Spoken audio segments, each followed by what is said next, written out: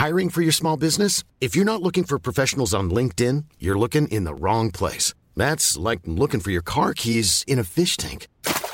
LinkedIn helps you hire professionals you can't find anywhere else, even those who aren't actively searching for a new job but might be open to the perfect role. In a given month, over 70% of LinkedIn users don't even visit other leading job sites. So start looking in the right place. With LinkedIn, you can hire professionals like a professional. Post your free job on linkedin.com/people today.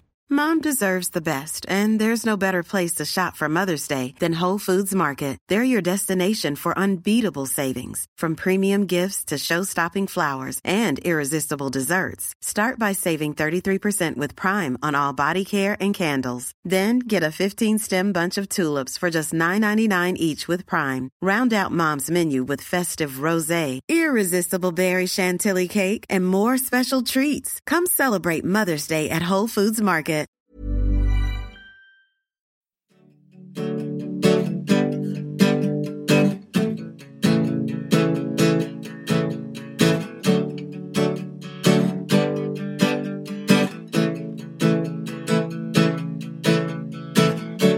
It's the Chart Beat Podcast. And welcome to the Billboard Chart Beat Podcast. Gary Chess, Billboard Senior Director of Charts. And hey guys, it's Trevor Anderson, a chart manager here at Billboard. Joined this week by Senior Editor Andrew Unterberger, Digital Side. Big week on the Hot 100 with Billie Eilish taking over after 19 weeks of the record for Old Town Road. So we're going to talk so much about that this week. And also going to flash back at the end of the podcast, 40 years to the number one song with Dave and Yao Penn from Hit Songs Deconstructed coming back on the podcast, talking about how that number one song is actually, you can hear traces of it in a lot of current hits and through the years, many other hits. So we'll talk about what that song is coming up at the end of the podcast. But as always, starting with the top 10 on this week's Billboard Hot 100 with, a new number one. 10, 9, 8, 7, 6, 5, 4, 3, 2, 1. Number 10. I can't write one song that's not about you. Can't drink without thinking about you. Is it too late to tell you that everything means nothing if I can't have you? I can't write one song that's not about you. Number 9. I want you out of my head. I want you out of my bedroom tonight. There's no way I can save you, 'cause I need to be saved too. I'm no good at goodbyes. We're both acting insane. Number 8. I got red, I got blue, what you want? The Chanel, Balenciaga, Louis Vuitton. She know I got the Fendi Prada when I belong. I needed me a diorata, I need me to want. I started from the bottom, you can see the way. Number 7. 'Cause I don't care when I'm with my baby, yeah. All the bad things disappear. You're making me feel that maybe I am somebody. I can deal with the bad nights when I'm with my baby, yeah. Number 6. Ain't never got you know it being modest. Pop and ship it only 'cause you know you poppin', yeah. You got it, girl, you got it. Hey. You got it, girl, you got it. Number 5. Can we just talk? Can we just talk? Talk about where we're going before we get lost. And be our thoughts. Can't get what we know without. I've never felt like this. Number 4. Fresh photos with the bomb lighting. New man on the Minnesota Vikings. True hurts needed something more exciting. Bum, bum, be dum, be dum. Number 3. Yeah, I'm gonna take my horse to the Old Town Road. I'm gonna ride till I can't no more. I'm gonna take my horse to the Old Town Road. I'm gonna ride till I can't no more. I got the horses in the bag. Horse stock is a tag. Number 2. I love it when you call me señorita. I wish I could pretend I didn't need ya, but every touch is ooh la la la. It's true la la la. Ooh, I should be running. Ooh, you know I love it when you call. And number 1. I'm that bad type, make your mama sad type, make your girlfriend mad type, might seduce your dad type. I'm the bad guy. Duh. There it is, new number one. That is the song Bad Guy. The artist named Billie Eilish. So, for the first time since middle of April, we can talk about a new number one on the Hot 100. Feels like, I don't know. I mean, I guess for some people it feels like their long national nightmare is over. For some others, I know people actually were really sad to see it go, even though it already has the record. You know, people just kind of wanted this to go on maybe forever, it felt like.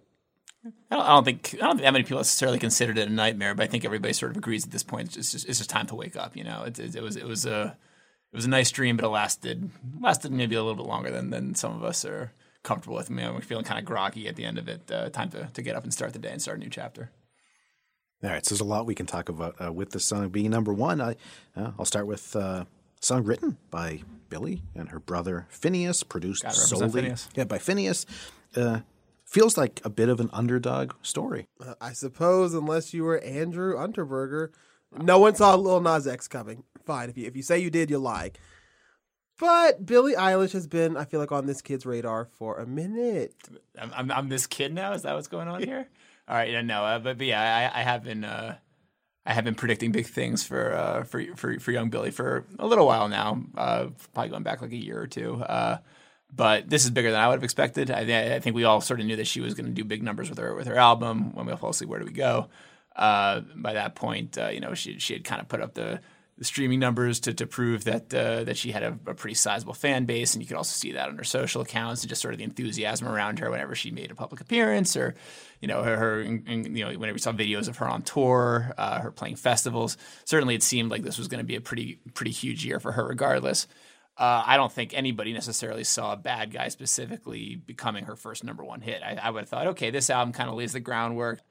And it actually debuted the same week that Old Town Road hit number one for the first time. But I think I thought, okay, that's a big debut, and obviously it was the first full track on the album, so that helped the streaming totals, and that was probably a big part of why it had that big debut, and it had a really catchy video that went along with it. But I don't think a lot of people, and I certainly didn't expect it to really grow from there. And it kind of it slid back on the Hot 100 in the weeks after that, and then kind of boomeranged, and then for the last two or 3 months, we've been seeing it kind of slowly inch its way up to the top 5, and then stick at number 2 for a really long time. That, I think, would have been a totally reasonable outcome for that song. It's not like a very traditional pop song, not like any of the songs we're talking about these days really are, but. As you're saying, it's a weird song from a pretty underground artist, and sort of coming from humble beginnings, and has this mid-song beat drop, and it doesn't really, it doesn't really fit naturally on any one radio format, so it ends up sort of fitting unnaturally on all of them. There's a lot that goes into it, but yeah, it's a pretty unconventional number one. It's a worthy successor to Old Town Road, and it sort of shows where we are right now, pop music. Do you remember when you first listened to the album, what your reaction was to the song? And I say that partly because Bury a Friend was the first alternative single, and that pop. Interscope went with When the Party's Over first. It wasn't even the first single in either format. Yeah, I don't think it's the obvious choice necessarily off the album. I mean, you talk about it being the first full song on the album, so it certainly caught a lot of listeners that way. And the chorus is certainly very catchy and fun, and there's the duh that sort of kind of serves as the centerpiece for the song. And there's a lot to kind of latch onto with it. It's a really, really memorable song in a lot of ways. Would I have thought that this was going to be the song that puts her in league with that gets her where Taylor and Shawn Mendes and Post Malone weren't able to get this year, getting stuck behind Lil Nas X when she's able to get over the top finally? I certainly would have predicted that. But again, this is sort of the new normal of 2019. The conventional ballad isn't necessarily the obvious choice. Even a song like Bury a Friend, which is maybe, a little bit more conventionally structured. At least it doesn't have a complete dissolve halfway through that turns it into a different song entirely.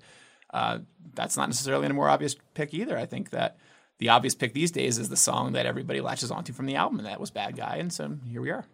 So, Andrew, you oversee the 5 burning questions post that we do every week about something major going on in the charts this week. It's obviously Billie Eilish. More major than this? I feel like I have to ask you about 2 answers you had. Let's have it. In that. So the first one is you said that you wouldn't have minded, or at least you thought maybe sometimes an artist has to pay their dues a little bit more before getting that first number one, because it looked like maybe Bad Guy was going to peak at number 2. And you said, that's not always the worst thing because it gives you something to shoot for afterwards. Yeah, I don't want to make it sound like she has to pay her dues as if like she hasn't earned the number one. She certainly has. She's built up her fan base in a really interesting and organic way, and she certainly is one of the defining pop stars of this moment, this year. And Bad Guy is one of the biggest hits of this year by pretty much any conventional stretch, any conventional definition rather. So it's not like the song's an unworthy number one. I don't think it should be punished for being early in her career.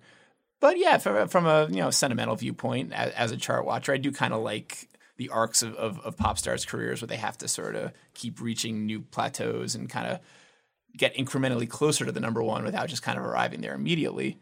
And as I mentioned in my answer in the column, you could see it with a number of the pop stars that we consider probably some of the biggest of the decade, where artists like Drake and Taylor Swift and now Shawn Mendes and a couple other really, really big names, Justin Bieber, Ariana Grande, who all had a number 2 hit that kind of, you thought maybe it would get to number 1, maybe it wouldn't, but it tapped out at number 2.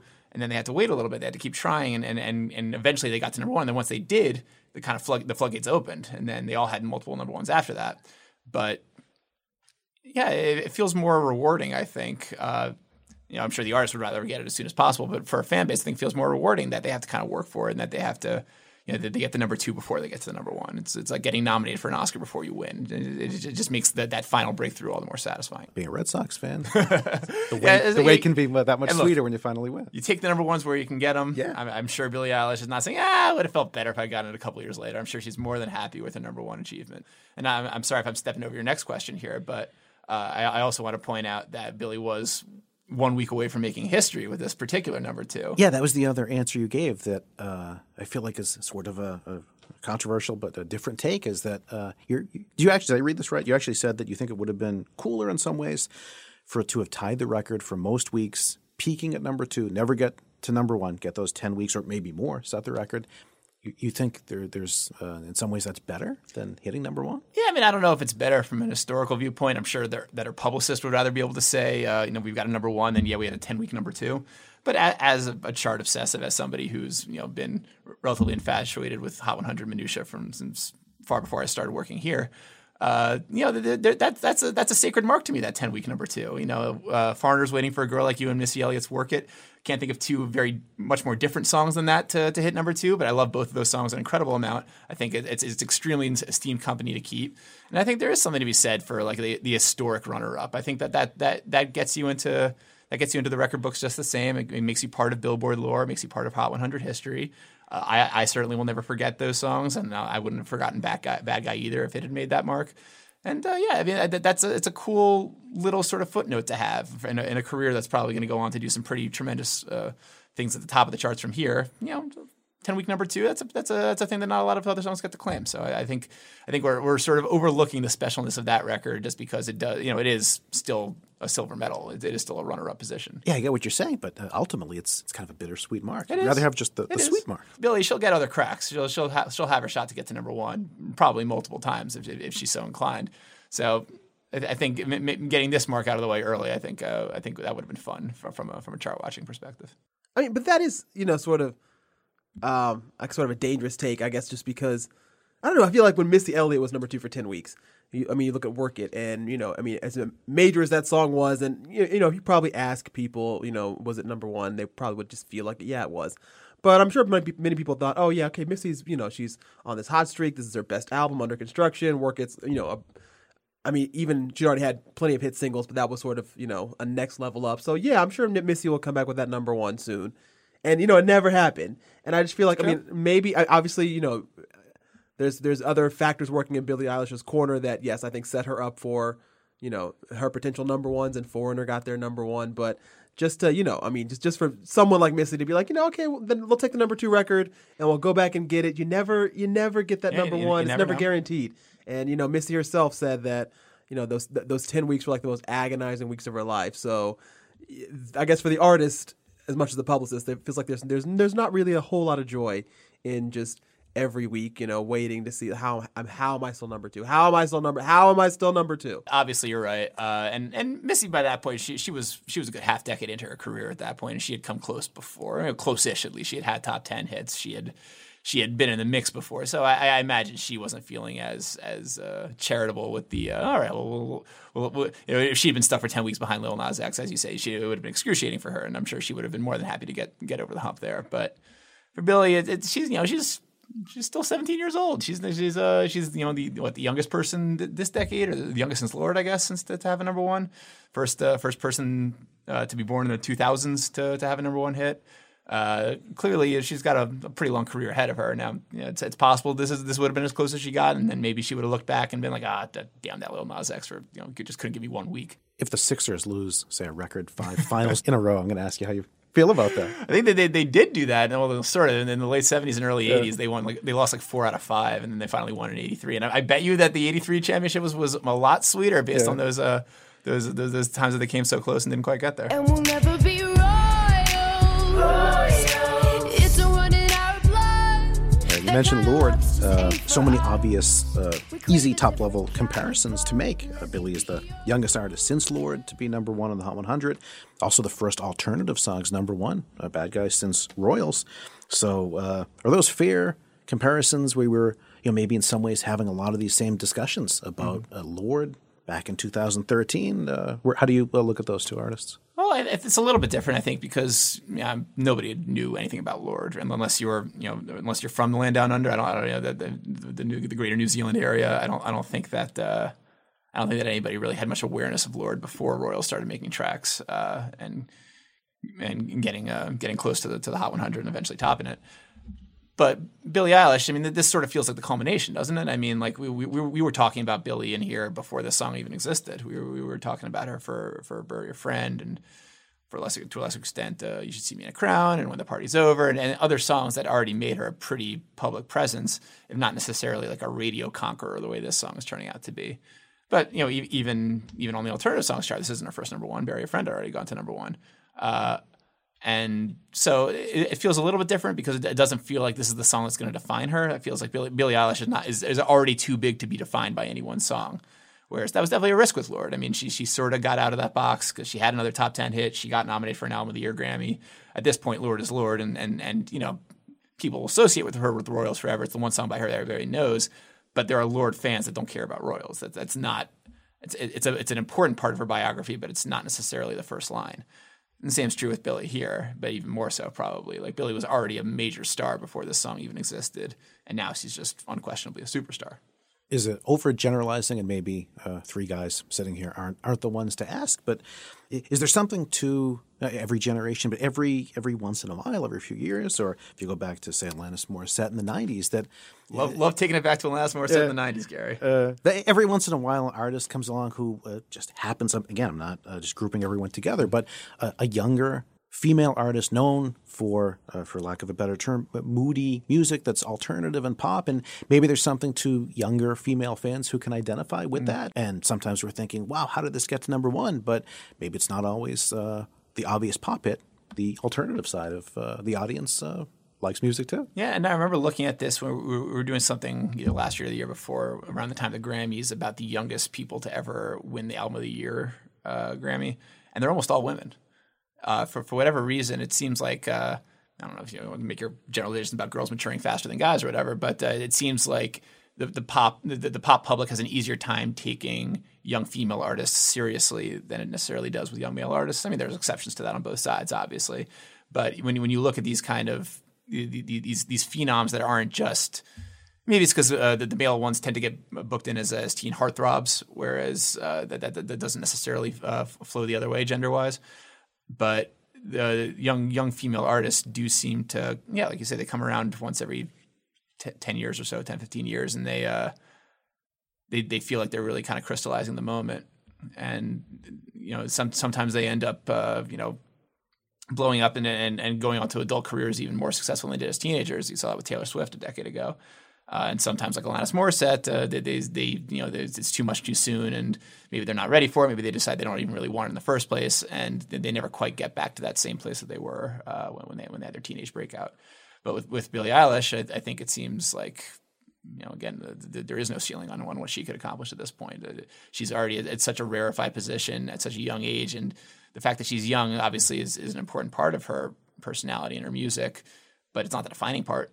And then that was also true with Lorde, which makes that an interesting comparison. That both of them seem not necessarily wise beyond their years, but they seem composed beyond their years, and it's not hard to picture either of them still being relevant and still being essential artists well into adulthood. Do we put okay? So looking at this, do we put Halsey in that category to some degree? Because it feels like a few years ago, if you'd asked who the moody alt pop singer songwriter is, it would have definitely been her. Now she has made her transition probably, I guess, more fully fledged pop, and whether that's a Sonic thing or she's abandoned it or whatever. I mean, is she? Do you think she goes in that same boat, or has Billie Eilish taken over that lane completely? Or I mean, just the fact that they're going to coexist for several years. Just wonder what that means her place is in this discussion. Well, I think Halsey is probably a little bit more established on pop radio now. I think she's sort of like a can't miss artist in a way that Billie Eilish isn't necessarily proven to be yet. Although, we were talking about Nightmare here a couple podcasts ago, and that obviously didn't really take off at radio in any meaningful way. And you could even wonder if maybe like the fact that song was a little bit more alternative, a little bit grungier, maybe that's the lane that's more occupied by Billie Eilish currently, and that maybe pop radio can play one or two sort of an underground experimental kind of pop songs, but doing a third edgy pop song from Halsey is considered a bridge too far. I don't know about that. Makes me think of Avril Lavigne too. She was somewhere sort of in the middle. Kind of started pretty much pop with Complicated, but songs like Skater Boy, I feel like there was always kind of that element of when people, I remember the middle school girls when they like wanted to have problems, like Avril, they wanted to have problems. There, they were seeking out problems. Everyone feels like they need some 3D-ness to themselves, and I'm not just but happy all the time. But in reality, I'm sure that there's more than enough room in the pop landscape for both of them. I think you could say that maybe Halsey isn't like the newest thing on the block anymore. That's certainly a fair assertion to make, but she's also significantly older than Billie Eilish. She's already into her mid-20s. She's an adult artist. She's been significantly older. She is. She's almost a decade older. That's an inarguable point, my man. Feels like when Halsey came along, New Americana was very much pushed to alternative. She was really billed from the start as alternative, but that kind of segued pretty quickly with Closer, and ever since then, she's been pretty much straight down the middle pop. I don't think Billie Eilish really cares to make much of a transition at all. I think she'll say, if pop wants to play me, pop can play me. If alt wants to play me, alt can play me. If country wants to play me, I'm sure that she's welcome there too. Well, maybe not, but she doesn't make music for radio in any meaningful way, or at least if she does, it's pretty cleverly disguised in her music, which doesn't really seem to concede to obvious pop formatting or alternative formatting or anything like that. She and her brother make the songs that they want to make, and if radio wants to glom onto them, they're welcome to do so. But she's been pretty consistent in putting out product that seems true to her and her artistry, and that isn't necessarily geared towards any particular audience or format. One move she did make that could be considered obviously really commercial, but again tied to who she idolized when she was even younger, bringing Justin Bieber on. Sure. So when you look at that, when you look at how after the first album, Lorde was working with Taylor Swift's collaborators, there does seem to be this draw that once you get this big, you might be in meetings with or labels saying, what if you work with this person? So there is that chance that commercial success brings more of whether it's temptation or opportunities to go more mainstream after that. Yeah, I mean, that's fair, but I think that the Bieber thing was also more organic than that maybe gives it credit for. She had repeatedly stated in interviews going back to well before she was in the same sort of pop galaxy as Justin Bieber, saying I grew up with this guy's poster on my wall. He's one of my heroes. And so there was like a sort of wish fulfillment aspect to the Bad Guy remix, and going back to the fact that she for the single art for that, she actually used a photo of her as a 12 or 13-year-old with braces and or Invisalign and the poster on the wall, as she so often claimed that. It didn't feel like she was trend hopping, cloud chasing, whatever you want to say. It didn't feel like she was using Bieber just to get his name on the record or just to say, hey, you'll make this a bigger hit. Why don't you come on? It was like, hey, this is incredible. Like it felt organic. Like everything she does sort of feels organic. Even if there are strings being pulled, you don't really see them in the process. Everything that she does feels very much on brand for her and part of what she would be doing anyway if she didn't also happen to be one of the biggest stars in the world. Yeah, I can't imagine that I mean, yeah, to that point, I think like the Suits definitely saw that opportunity and, wanted to exploit that. I mean, I think if let's say Justin Bieber weren't at his high point, but, if they said, oh, you need to get Drake or The Weeknd on this song or whatever, I have a hard time thinking that she would allow that to happen. Just, I mean, the Bieber, like, it's obviously so organic and so natural, and I'm not sure of the story of exactly who reached out to whom and how all those parts came together, but yeah, I mean, I don't think it's just we need to get the biggest male artist on this song. It's just like, hey, you like this guy and he likes this song. It's a no-brainer. Yeah, it made sense for everybody, and it gave Justin Bieber the chance to kind of seem edgy, to show that he's still cool. And then the fact that someone like Billy would have grown up idolizing him is a major cosign for him. He's been around for over a decade now. He needs to kind of keep proving himself at this point, keep proving that he's still relevant, that he's still can be the heartthrob that he was when he was a teenager. And so it's sort of a win-win for everybody. As it turned out, the actual song wasn't necessarily that great. The remix was maybe sort of lacking. Maybe Bieber's part wasn't as cleverly engineered as it could have been. It was almost more just the news that it came out. Yeah, as opposed to it was a good headline. Yeah. It was a fun day's worth of content. I'm sure that they're not going to break their backs promoting it from here. It already seems to have basically faded into the ether. But it was a fun moment for the two of them, and if they had timed it a little bit better, if things had maybe broken a little bit more their way, maybe it would have made the difference in them supplanting Lil Nas X #1 a little bit earlier. But as it turns out, maybe the timing worked out for the best for everybody, except for Bieber maybe. But it was made right in due time. But I feel like it almost does help that it didn't go to #1 with that Bieber remix, because I think the whole narrative around it would have shifted a little bit. Of course, there have been questions of, could she have done it on her own and da-da-da. But I just think the fact that, I mean, to bring it back to, this is a song that she and her brother made. And, we've heard countless stories of people in the industry, like, once the Suits or the label heads or the people try to get involved, then that's when the results fall apart. You think that you can somehow, and I think 2019 is a great year in itself to sort of make that point. You think you can always manipulate these hits, and we can trust us. We know how to make a hit. And this girl and her brother made a #1 hit, and you don't want to mess with that too much, I think, going forward. So that to me is a key lesson to learn, that let the creatives be the creatives. It's also the thing we talked about when Old Town Road first went to #1. After we'd already heard the Billy Ray Cyrus remix, we knew that was going to be major, and then we knew that was probably going to take it to the next level. But I think we were all glad that he made it to #1 on his own, so that the narrative of that song didn't have to be, it was this cute little song, and then this big established country star took ownership of it and brought it to that next level that it couldn't gotten to on its own. No, it could have gotten there on its own. It did get there on its own. And so that doesn't have to be sort of an asterisk next to the song as a sort of fun, organic thing made by a teenager in his bedroom, or a 20-year-old. I can't remember exactly how old Lil Nas X was when he did the song, but it's the same sort of thing as Bad Guy. Like it's a much more fun story when it's just these kids kind of working off the grid and coming up with this major pop hit. And so the fact that both songs got to #1 without the star help, even though obviously we're not comparing Billy Ray Cyrus to Justin Bieber at this point in their careers, but the fact that he was able to do it on his own, it's a huge one. Ryan Reynolds here from Mint Mobile. With the price of just about everything going up during inflation, we thought we'd bring our prices down.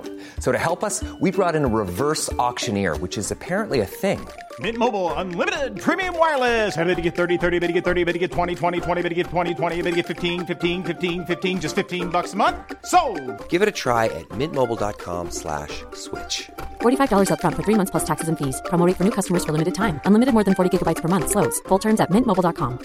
Hiring for your small business? If you're not looking for professionals on LinkedIn, you're looking in the wrong place. That's like looking for your car keys in a fish tank.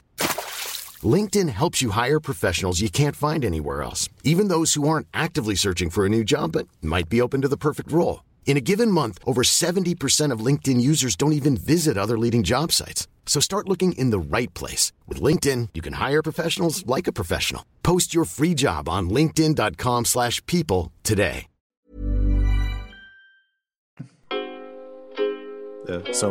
Talking Old Town Road, what's the legacy of the song going forward? We've been talking about almost nothing but that as a current hit. I think the song's going to take a breather for a little while. I think that once the song kind of fades from the charts and officially, kind of bows out of this particular cycle, I think everyone's going to need a break. I think, you'll hear it some on end of year stuff, end of decade stuff. But once we get into the 2020s, I think it's probably going to be a couple years before people are ready to revisit that song. I don't think you're going to hear it very much out. I don't think you're going to hear it very much on the radio.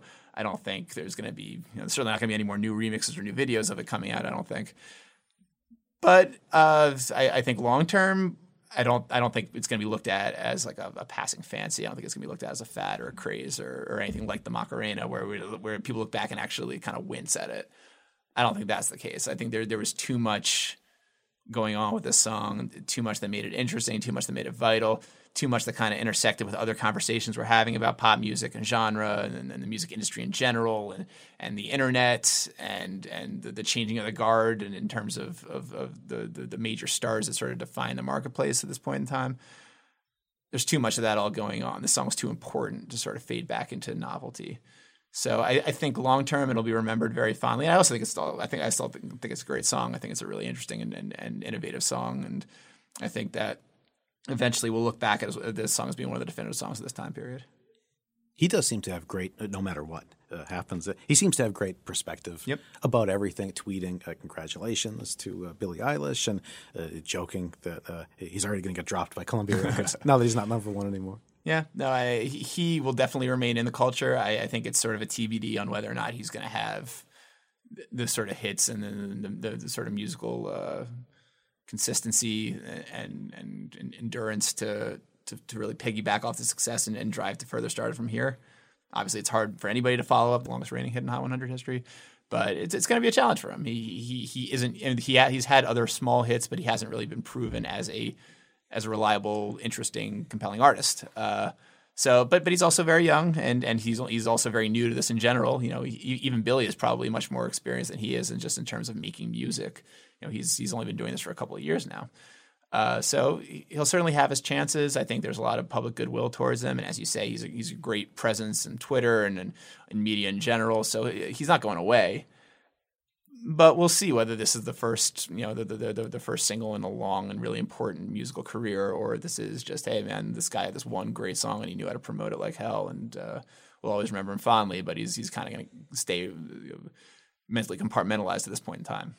I mean, there's no way this sort of doesn't overshadow his career for a long, if not forever, time. But I mean, you hope he doesn't go down in that one-hit wonder bucket. At least I personally just don't. Mm-hmm. I mean, even if he can grab a couple more top 10s or something, I think that would be nice. Even though a 19-week number one is gonna probably eat up your next 3, 4, 5 top 10s before people remember that. But I think, in some ways, I'm really interested too to see how the legacy of the song goes forward, not just in a musical sense, but I guess in a strategic sense. I mean, talking about the promotion, the fact that, I think for the first time, a lot of people sort of got to understand the mechanics behind how a song sort of can work its promotion and with remixes and, people looking at Billboard chart rules and how these things, merge up together. And I just wonder if that in a lot of ways also becomes part of its legacy in just even, it's like a business case study. It's instructive.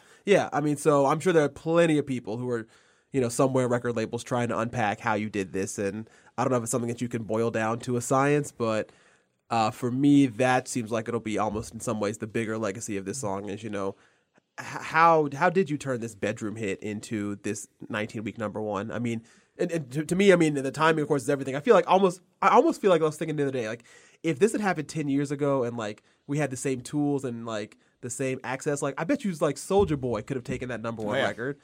Just if you'd have taken that bedroom track, the dance challenges, put it here, got this person in the video, got this. It feels like that same kind of strategy just has become 2.0 with Lil Nas X. So I'm sure, somebody's out there trying to make it a 3.0. And, I think that's something that they can definitely learn and give them some re-energized hope.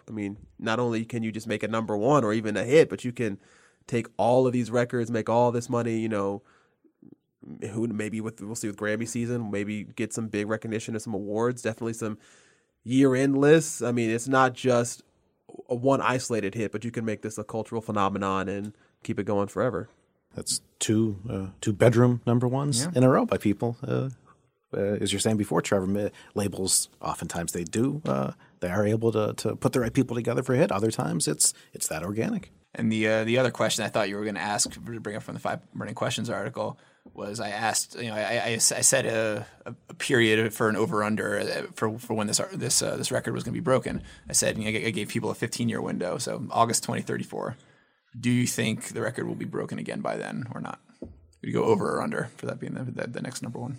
I mean, I feel like it's one of those things where, the human body can only run a mile so fast at some point before, it just physically can't go past that. So I feel like it's one of those things where, yes, you can have a 20-week, a 21-week number one. I don't think you can have a 30-week number one. I just don't think that's more than half the year. I just don't know if the cultural forces or whatever record labels got to get together whoever has to hack iTunes for it. I just don't think that will just be allowed to some degree, not by Billboard, but just by the way the industry works, just the way the cultural forces work. I mean, I can't imagine anything that has that kind of pull for 6-7 months at a time. I mean, it would just, even with Lil Nas X, I mean, by the end of it, a lot of people, as much as they appreciate it, were kind of like, okay, like, do we really need a fifth remix? Yeah, and I think there's a couple things about this particular record that aren't being given enough credit. I think that people forget sometimes how much work went into making this a 19-week number one, how much strategy. I mean, this wasn't like an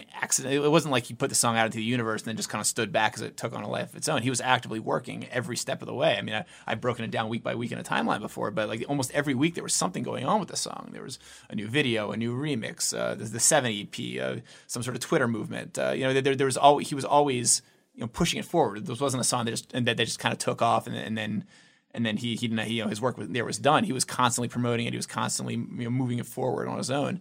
And I mean, A, I don't know if a lot of artists have the drive for that, and B, I don't know if a lot of artists have the ingenuity for that.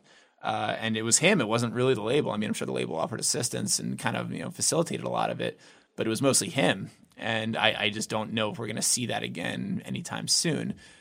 And also, 19 weeks is a really long time. 19 weeks is a lot longer even than 16 weeks. I mean, the fact that he got, not only did he break the week, but he broke it by a 3-week margin. That's tremendous, and that's not something to be glossed over. It wasn't like, oh well, Despacito got to 16 weeks and then this went to 19 weeks, so naturally something else is going to get to 20. No, 19 weeks is a huge number. Like that is, it's not impenetrable, but it's a significant jump over a number that hadn't been tied even in 21 years, and now. And when we saw this in the 90s with One Sweet Day, it was incremental for a little while. It was, okay, we had our first 13-week number one, then we had our first 14-week number one, then we had our first 16-week number one, and then it stopped. It's not like this stuff always moves in one straight line forward. These records don't just keep getting bigger and bigger and in regular intervals. There'll be a gap at a certain point, and I think that we're about to hit that gap now. And also, we've talked about this a bunch, but there wasn't. I mean, even though there was competition in the sense of a lot of big names came out with big songs, your Ed Sheerans, your Taylor Swifts, your Post Malones, your Drakes, a lot of really big names were heard from. None of those songs really caught on. Not in the way that would present a traditional challenge to a traditional number one hit. And as we talked about a couple times on the podcast, the only one of those songs that really had the numbers that would have been number one in an average week was Taylor Swift's Me. But that's one song in a 19-week span. That's not a lot. So you would think that there would have been another song that would have just, kind of hit escape velocity and then just sort of took off to the stratosphere, whether it was Lizzo's Truth Hurts or Khalid's Talk or the Baby Sugar, one of those songs that could have just needed that one more thing to really push it, to really push it into that next level, and it never really happened. And I don't think you're going to get to many 19-week periods in the future where none of those songs really present themselves. I think that's really unusual. So I think you combine those three things, the fact that it not only beat the record, but it roundly beat the record, that there wasn't that much high-level competition in terms of other way hits, and the fact that Lil Nas X is a pretty singular artist and working a pretty singular song. I don't think this is as repeatable as some people may think it is. Do you think it's the record for how long? I took the over on the 15-year mark. I think it's going to be more in Mariah and Boyz II Men territory, where it's a good 2 decades plus before we see it's like again. All right, you're talking about these songs that couldn't knock off Old Town Road during its run. It's kind of interesting how this mark is actually going backwards. So there were 7 songs that had peaked at number 2. Now it's down to 6 underneath Old Town Road. Still the record. A bad guy, but it could be. Could be now again tied for the record instead of having it on its own, because Señorita, so far a number 2 hit, really close to being number 1 this week.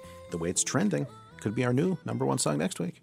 That's very interesting. It's not often you pencil in those Billboard records and then you gotta turn it over and erase it a little bit after that. That's something I had not yet considered. But Old Town Road's gonna, that's gonna headline the record books for a little while now. Still. All right, Andrew, thanks for joining us. We're gonna wrap. Always a pleasure. With going back 40 years to 1979. So the song that we're flashing back to is "My Sharona" by the Knack.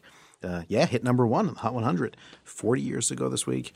And our friends Dave and Yael Penn from Hit Songs Deconstructed are joining us with thoughts on how, 4 decades later, the song persists as a classic. And beyond that, how you can trace it to recent, current hits, including Bad Guy, as we're going to hear, in terms of some of the compositional characteristics common to both that song and current hits. We're also going to hear Peter Griffin would be very happy. A little piece of Surfin' Bird coming up. So that's all on the way to take us out. Deconstructing My Sharona by the Knack on the Billboard Chart Beat Podcast.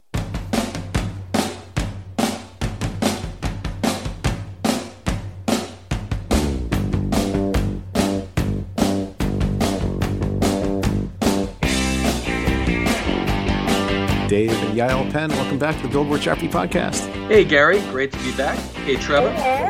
Talking My Sharona, and other than it being the anniversary, Dave, of 40 years at number 1 this week in 1979, are you such a chart watcher that's the reason it's been on your radar recently? No, it's actually interesting how I came to rediscover My Sharona. I was putting together our latest workshop a couple of months ago, and I needed to find an example of a classic hit to complement more recent hit examples to illustrate what we call the multi-section hook fest technique. And this is where every single section of the song is primed for maximum infectiousness. So I started going through the Billboard Greatest Hits of All-Time Hot 100 singles, and I stumbled upon My Sharona, which I hadn't heard in years. Yeah. And the second I put it on, it all came back to me how infectious the song really is. And, once we deconstructed it, we realized that we found the perfect classic case study of the multi-section hook fest technique in action. It's certainly one of the hookiest songs that you'll ever hear. And that's why 40 years on, we still really can't get My Sharona out of our heads. And the beauty of it is that while it comes across so simplistic, when you look under the hood, you really see how meticulously well-crafted it really is. So if good with you, we'll take a walk through the song and, see how it all comes together. All right. So the first section is an intro, which was and still is by far the most popular way to kick off a top 10 hit. So, for example, in the first half of 2019, 96% of all top 10 hits kicked off with an intro. However, My Sharona's intro is pretty lengthy compared to many of today's hits.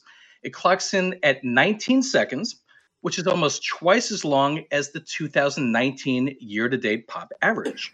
But despite its longer length, it has absolutely no problem at all keeping the listener engaged. And as you're going to see, it also sets up some of the most important hooks that you're going to hear throughout the song. So it begins in a very atypical way compared to most hits, and that's with an infectious drum hook. But the fact that it's atypical is one of the key things that helps My Sharona to easily cut through airwave clutter, grab the listener's attention, and hook them in right from the get-go. Now, even though it's atypical, there are other notable hits from both yesterday and today that belong to the Drum Hook Intro Club. So are you guys up for a quick round of drum hook trivia? We got to do it. We always have to do some kind of trivia, so let's do it. So we're going to start off more recent here. This one's easy, promise. I want to see who gets it. Now, this is a competition between Gary and Trevor. Let's do it.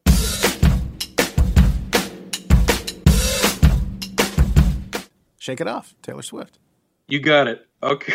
1-0 me. Okay. Number 2. Oh my God, I know that song. Hello? That's Sunflower. Yeah, Sunflower. There you go. We're going to go even a little bit more obscure. This might be a little bit harder here.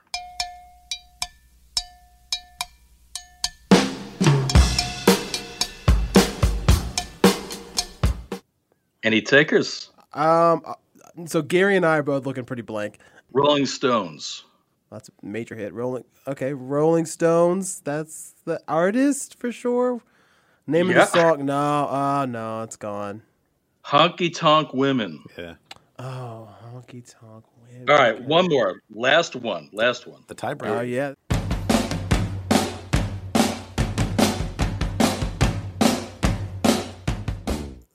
That's the song that we're talking about. That's like, yeah. That's My like Sharona? Yeah, we brought it back full circle. Yes, good. Okay. I said the title For technically the first. record, I got the answer. Like that's a roundabout answer, but it's still correct. I said the official title. Okay. All right. We're going to have more trivia later. So, all right. So that last one is, of course, My Sharona. But the intro doesn't stop at the drum hook. It then adds bass, followed by electric guitar, which further establishes the foundational instrumental hook groove that's heard throughout the majority of the song. So here's the full intro.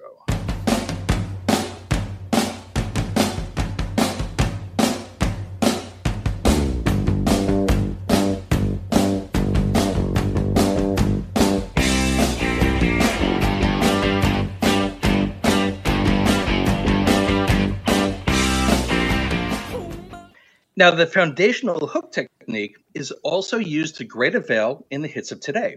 And a great recent example is the super infectious bass hook that's established right from the get-go in Bad Guy, which just hit number 1 on the Hot 100 40 years after My Sharona.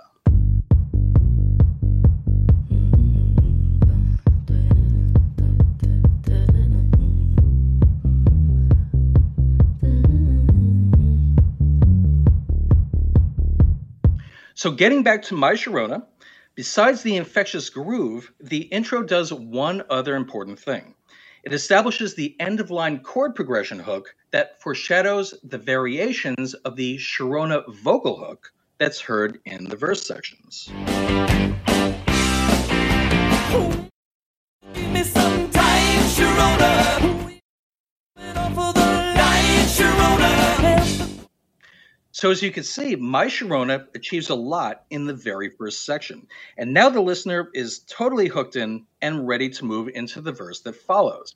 But one other thing that I just want to point out is that to some, the intro is also going to sound familiar, which makes it easier for the listener to connect with the song at first listen. And this is a hallmark of many hits, both from yesterday and today. So there are two aspects of the main hook that might sound familiar to very different audiences. So the first is the intro from this song. And let's see which one of you guesses this one first.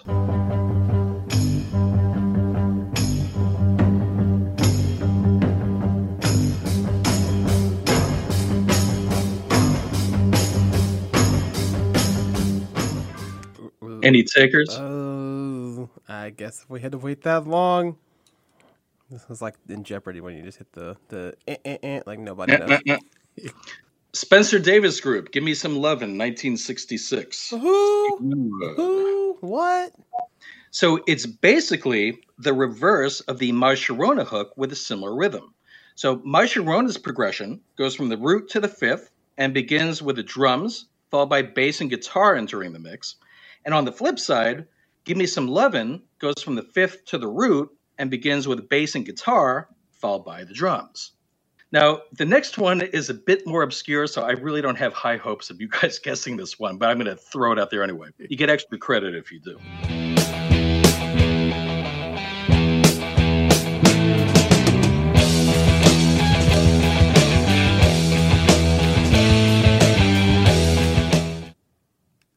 Any guesses?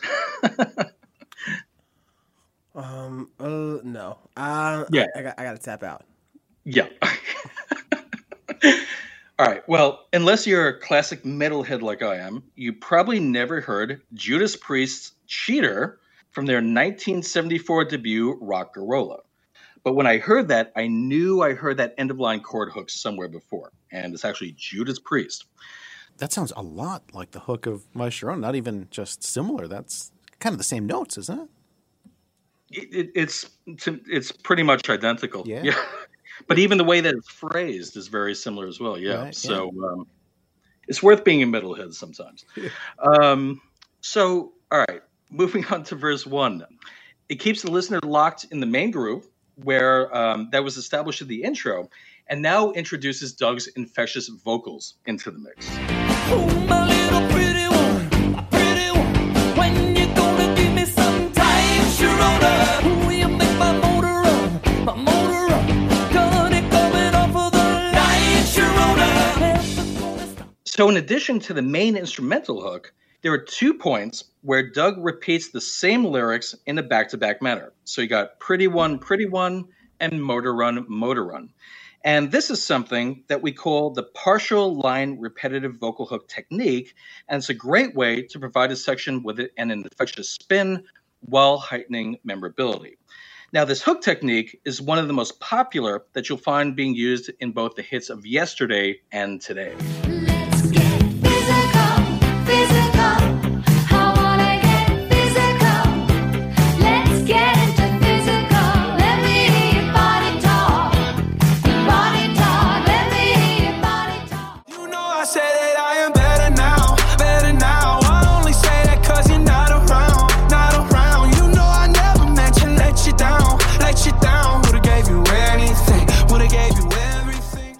Post Malone just really took it to the next level. Do I get extra credit, Dave, for saying that's Physical by Olivia Newton-John, the first one? Or is that too easy? Gary, yes. Oh, you do get extra credit. I mean, that for triple credit, what year did that come out? 81. Oh, wow. Garrett. Sorry, Trevor. You got some catching up. No, it's cool because I'll go one better. I'll say the second song was Post Malone's Better Now. Came off, I'm going to say like a 2018 kind of hit. Uh-huh. So I think that draws the score right back even. Wow, look at that. Well, and what did it peak at on the Hot 100? We'll give it a 1, 2, 3. I'm going to say 3. Yeah. Not like 10 weeks at number 1 for Olivia Newton-John's Physical. Look what you started, dude. I know. Look, I mean, we can do this forever, so we better keep going. All right. What was I going to say? The other thing about the verse, actually, is in between those 2 hooky lines, we find the end of line hook that was first delivered by the guitar and bass in the intro that's now being doubled by Doug's time Sharona and line Sharona exclamations. And this provides these variations of the song title hook with increased emphasis. Give me some time, Sharona.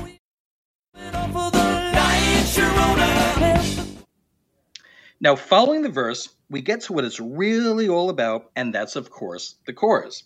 And well, as I mentioned before, the intro is longer compared to most of today's hits. The chorus actually hits earlier. So My Sharona's chorus hits at 32 seconds into the song compared to the Hot 100 Top 10 year-to-date average of 42 seconds. And what's also interesting is that in contrast to a lot of other hits, the chorus doesn't provide the listener with a satisfying payoff right off the bat.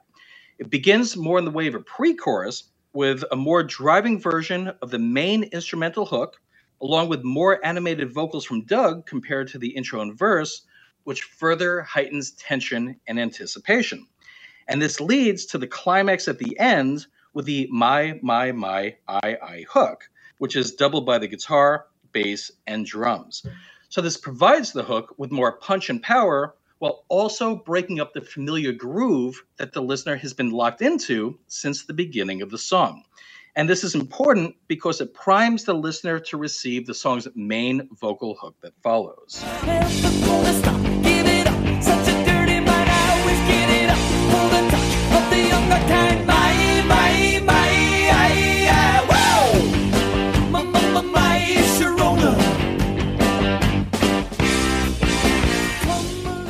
So as you can hear, we get that tension release by settling back into the song's main instrumental hook groove, along with another variation of the song title hook, this time delivered with a stutter.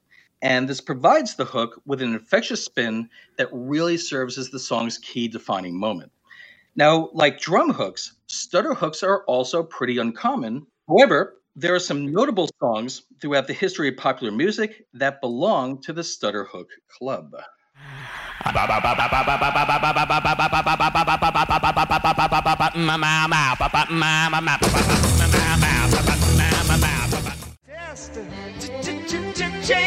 Turn and face the strange. Daddy, hello, Mom. I'm your Jerry Bob. Talking about my generation. Talking about my generation.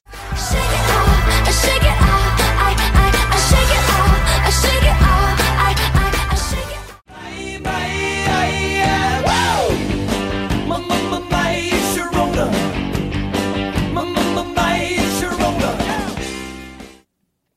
The chorus then concludes on another familiar note with the end-of-line guitar chord hook, which reminds the listener of the time Sharona and line Sharona end-of-line hooks that they heard in the preceding verse and instrumentally in the intro. And then following the chorus, the song heads into verse 2, which is similar to verse 1, and then into another chorus. So essentially, this sectional progression repetition further ingrains these key hooks in the listener's head. Now, to balance out the repetition and help keep the song engaging, a new song section is introduced, which is the instrumental break. But surprise, surprise, even this one is totally hooky.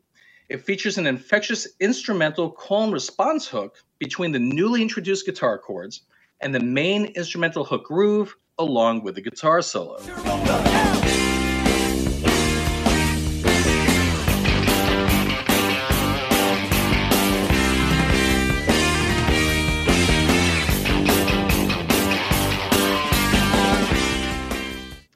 Following the instrumental break, we go back into familiar territory with another verse and chorus, but then to break up the repetition and further heighten engagement, we're hit with another instrumental break variation.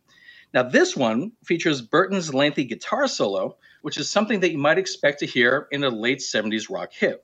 And while it's great, it's not really all that memorable due to the lack of repetition. So that's where the new chord progression hook comes in, which supports the solo in a memorable manner.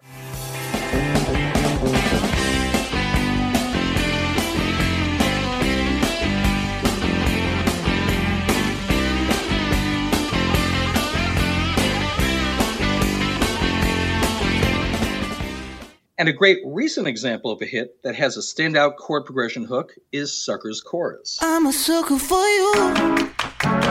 Say the word and I'll go anywhere blindly. I'm a sucker for you. Yeah. Any road you take, you know that you'll find me. I'm a sucker for all the subliminal things no one knows about you. About you.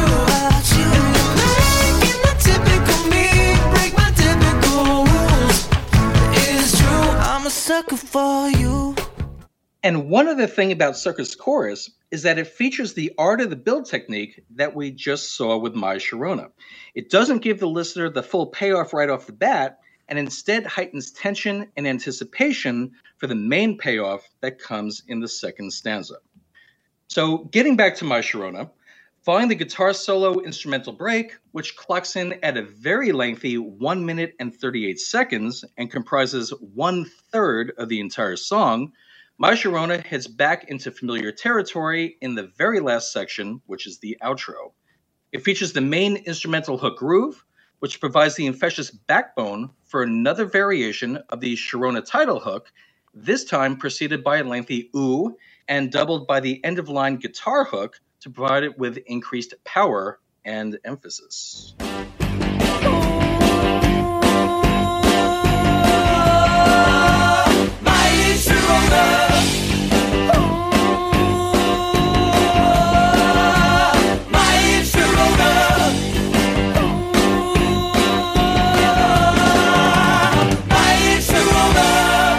So all in all, My Sharona features 3 distinct instrumental hooks, 4 end-of-line instrumental vocal combo hooks, 4 partial line repetitive vocal hooks, and 3 main vocal hook payoffs. Now, one section of the song is left hookless, and that's why we can't get My Sharona out of our heads 40 years later.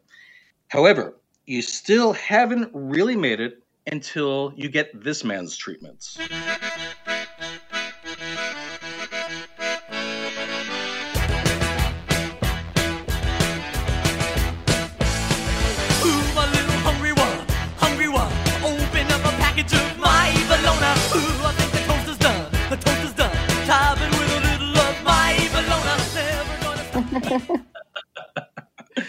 Yeah, so it's just, in a nutshell, My Sharona is just an incredible song, just so hooky, and it's no wonder why it still resonates with us 40 years on. Great how you tie it, Dave, to Bad Guy, in the sense that it feels like songs known mostly for instrumental hooks aren't in the majority. And I would think a lot of people with Bad Guy, they think of that musical part after she says "duh," that part kicks in. So sometimes the happens. mental break, yeah. And for the legacy of this song, too, I feel like you're more the classic rock expert, Dave, but as much as it was a 6-week number one at the time, wasn't there some element of it being a little overhyped in terms of it got to the point where it was so overhyped there was a little bit of backlash, but here we are 40 years later celebrating it as an all-time classic. Yeah, I heard the same thing. It's what was that other group that was totally overhyped and actually had a backlash? Moby Grape in 1967, where they released like 6 singles at the same time, or 7 singles, and it was just so hyped up, and it kind of relegated them to like a one-hit wonder. And that's kind of what happened with the Knack in My Sharona. But regardless, it is an incredible song, overhyped or not. So. And as you always find, Dave, great songwriting is great songwriting, and because there's such a thread between the catchiness of pop songs over decades, it's once you dig in, it's never really that surprising that you can find that a song from 40 years ago and songs from today, there are so many similarities in the way they're constructed. Yeah, I mean, listen, great craft is great craft, and the techniques and the core, best practices don't really change that much. What the Beatles and the Knack were doing, in the 60s and 70s, you still have Billy and all these other people and Post Malone doing today. Technology changes, sound changes, but the core best practices remain the same. All right, Dave and Yael, we'll have you back soon. And Trevor, good luck catching up in class.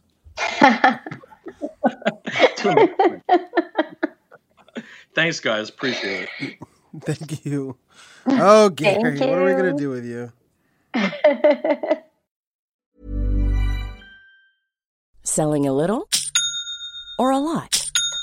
Shopify helps you do your thing however you cha-ching. Shopify is the global commerce platform that helps you sell at every stage of your business. From the launch your online shop stage to the first real-life store stage, all the way to the did we just hit a million orders stage. Shopify is there to help you grow. Shopify helps you turn browsers into buyers with the internet's best converting checkout. 36% better on average compared to other leading commerce platforms. Because businesses that grow, grow with Shopify. Get a $1 per month trial period at shopify.com/work. Shopify.com/work. Hey, it's Paige DeSorbo from Giggly Squad. High quality fashion without the price tag. Say hello to Quince.